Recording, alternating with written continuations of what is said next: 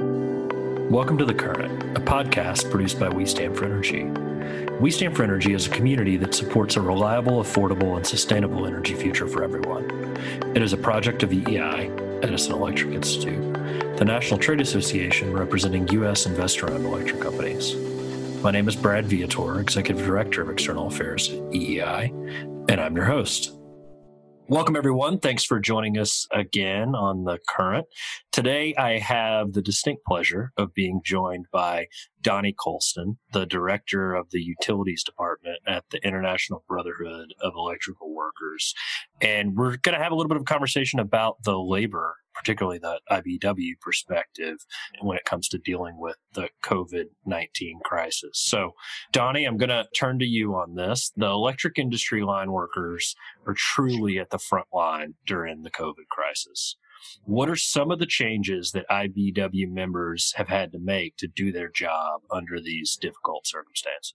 So, Brad, you're exactly right. Not only our members, but your companies both are at the forefront, providing essential services to the public and a large number of businesses. And it's important for locals to reach out to utilities and have this conversation. This is what we have encouraged all across the United States and Canada for all of our locals to have this conversation with their business partners in the utility industry. That conversation is always about, how do we provide the essential services safely? And how do we provide it for our own workers, but for the general public during the COVID-19? Our members are highly skilled workers, and job safety is primary focus of our industry. And when we look at that, we are a very trained industry for personal protection, whether it be rubber gloves, whether it be sleeves, whether it be hard hats, whether it be lockout, tagout procedures. It's all about safety and being able to perform the work in a safe manner. So this gives us a whole new sense of change when you talk about PPE now, because it's not the PPE our workers are used to. It's the PPE of essentially washing your hand, having a face mask on, distancing yourself from your fellow workers, keeping a primary crew.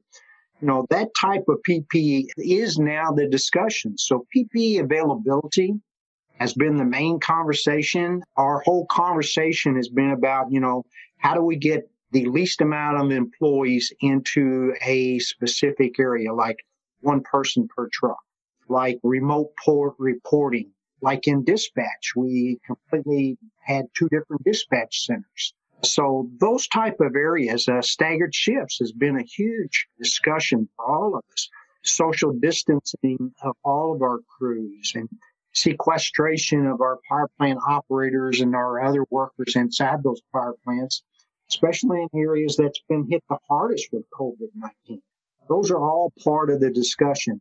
And keeping in mind it's only essential work that we want to be performing during this crisis period of time. So having that discussion with management about what is essential, how do we keep the power on, how do we keep the gas on, and how do we provide an essential service to the customer?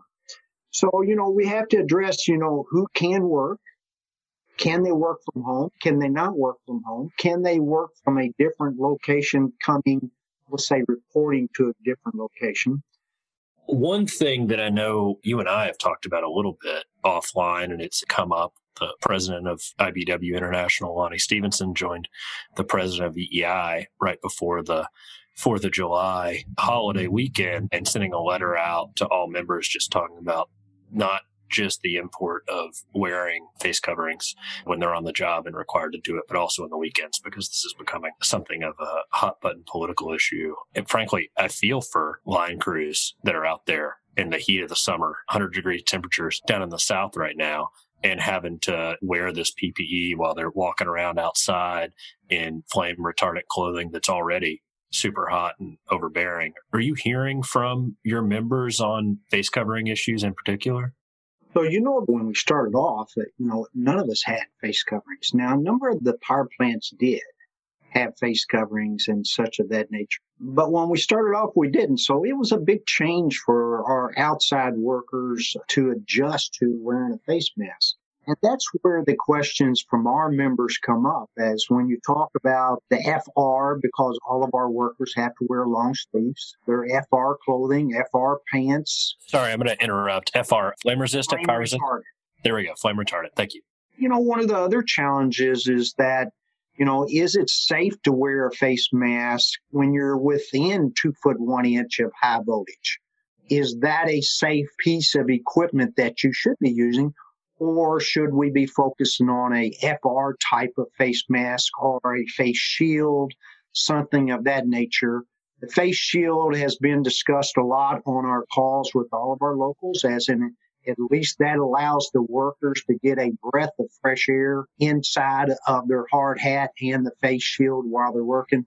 So that's been a huge discussion of when to wear it, why do I need to wear it, how do I distance myself at that time, and making sure that not only am I keeping myself safe, but more important, I'm keeping everybody safe around me. What are your members worried about as it relates to COVID? What are the things that are on their minds that we should all be aware of and trying to see what we can mitigate against in the future?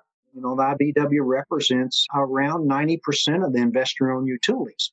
That's a large conversation from Florida to Canada, from New York to California. So, we take a lot of pride in the services that we provide, not only to the utility, the trainings, the skills that we have, and the services that we provide to the customer. And PPE is a normal condition for our workers. And whether or not that's available during the COVID crisis was a big discussion, because early on, as you remember, it was very hard to get the PPE. So how do we work through those discussions about separating our workers, limiting the number of people in a truck, limiting the number of people that congregate together, stagger when they pick up material, don't pick up material, make sure that those crews always work together in specific forms, don't mix the crews up.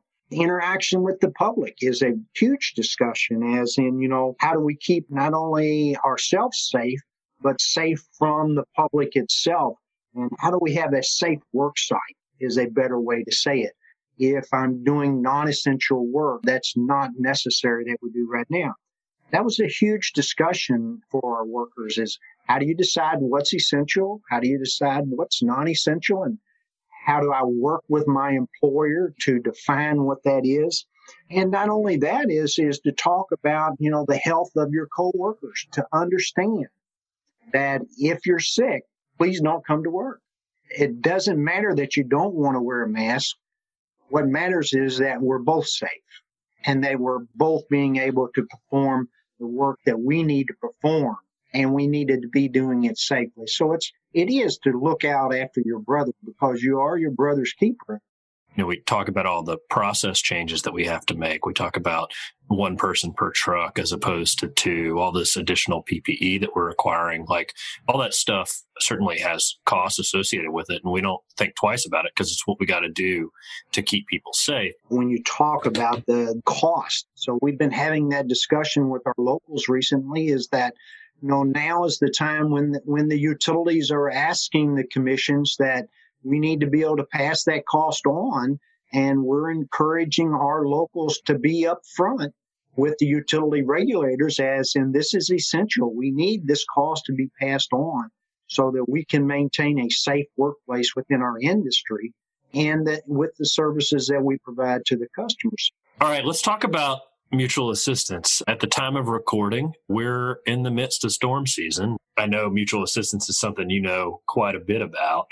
As we think about mutual assistance, can you tell us a little bit, what has changed for line crews who deployed across state lines to deal with widespread outage events like storms? Like, what has changed in COVID-19? How is that world and that operation different?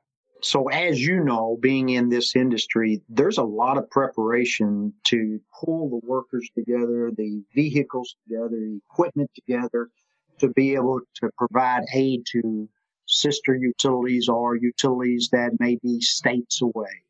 And there is a process that has to be talked about because you have to work with each state as you cross their state lines on regulations, state regulations as you're going through their state. So you have to be cognizant, is that a state that's a high COVID-19 area? Is that a state that we need to be having a discussion about, as in how do we maintain a safe environment as we're going through that state? There's a lot of preparation that goes into sending crews to assist other crews. And how do we isolate? So we keep the crews together. We lodge them separately. We make sure that they work together all of the time and away from the vast amount of other crews. And we maintain crew consistency that I was talking about. But the availability of additional PPE becomes a big issue when you're working in mutual assistance. And all of that has a huge cost. It's good that people are thinking through some of these problems. We did an earlier podcast with Entergy about the Easter storms, and they kind of walked us through the logistics. And I know one of the things that we talked about is the tailgate talks you would typically do, right? These meetings at the beginning of the day where everybody kind of get together and go over your operations for the day.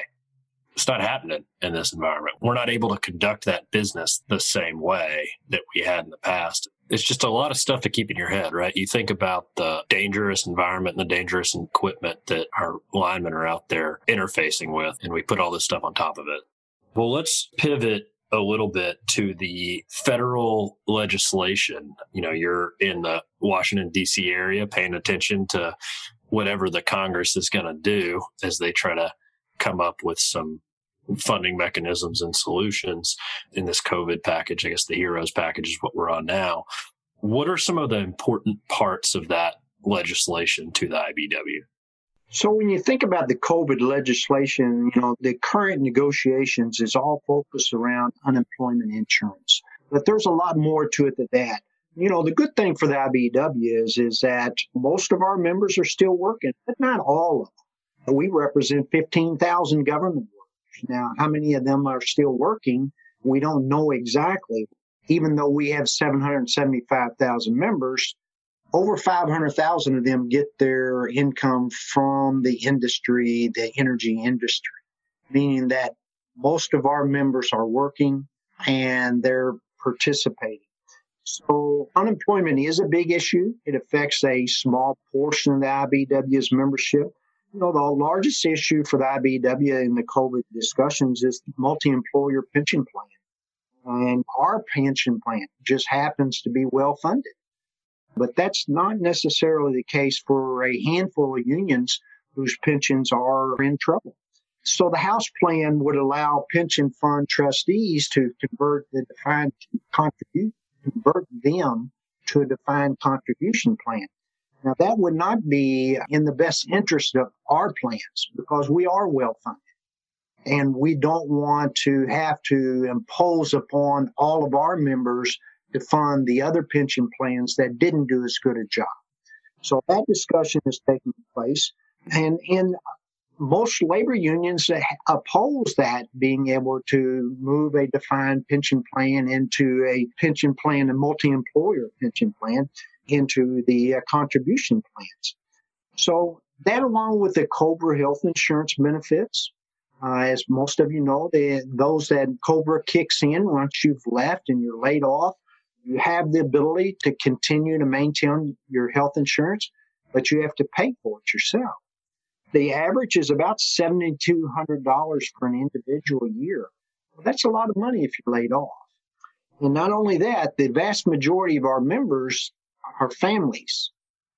So that means it's $20,500 is the average that you would be paying to participate in the COBRA health insurance plan. So having that discussion with Congress is that we need some relief from those workers in those health insurance plans. We've been discussing the impact of the retention tax credit. That's a big issue for the companies and also our workers. You know, how can the refundable tax credit of 50% up to $10,000 in wages paid by the employer, how do we expand it? We've been having a large discussion on the moratorium of utility shutoffs because that directly impacts our members. If the utilities do not have the ability to discuss and work out payment plans with companies and individuals, then clearly they're not going to be able to meet payroll. And that means a large number of our members would not have a job. So we have said the utilities should be able to continue to negotiate with customers to pay their bills. The good thing is the utilities had voluntarily quit shutting off and are working with the customers to help them. The IBEW opposes any liability shield, as does the AFL-CIO, for employers who did not even make an attempt to protect their workers. So to say that tort reform would say that you wouldn't be able to hold the bad employers accountable for their actions is not what the IBEW is about. They should be held accountable for their actions, and the good players continue to be good employers, and the bad players should be held accountable. Yeah, sounds like you got a full plate. I mean, this piece of legislation has certainly got a lot more to it than unemployment insurance. Well, I want to pivot to the future. What do you foresee as some of the permanent changes that IBEW members and the industry will be making as a result of this crisis and some of the new ways we're doing business in this environment? So I think we definitely see that there are changes that's going to take place. There's a lot of jobs within the industry that we didn't think that you could do at home. Customer service is one of those jobs. The total cleaning of all of the facilities, I think, is going to stay. Donnie, well, thank you for joining us today and sharing with us a bit of how IBEW members are responding to the COVID-19 crisis and explaining more of the precautions and challenges that they're facing. I really appreciate you taking time to share your story with us.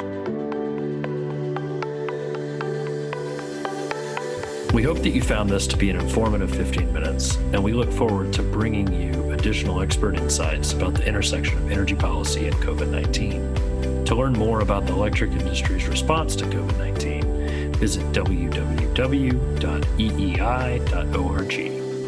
You can subscribe to our podcast on iTunes, Spotify, or wherever you get your podcasts by searching for The Current and We Stand for Energy.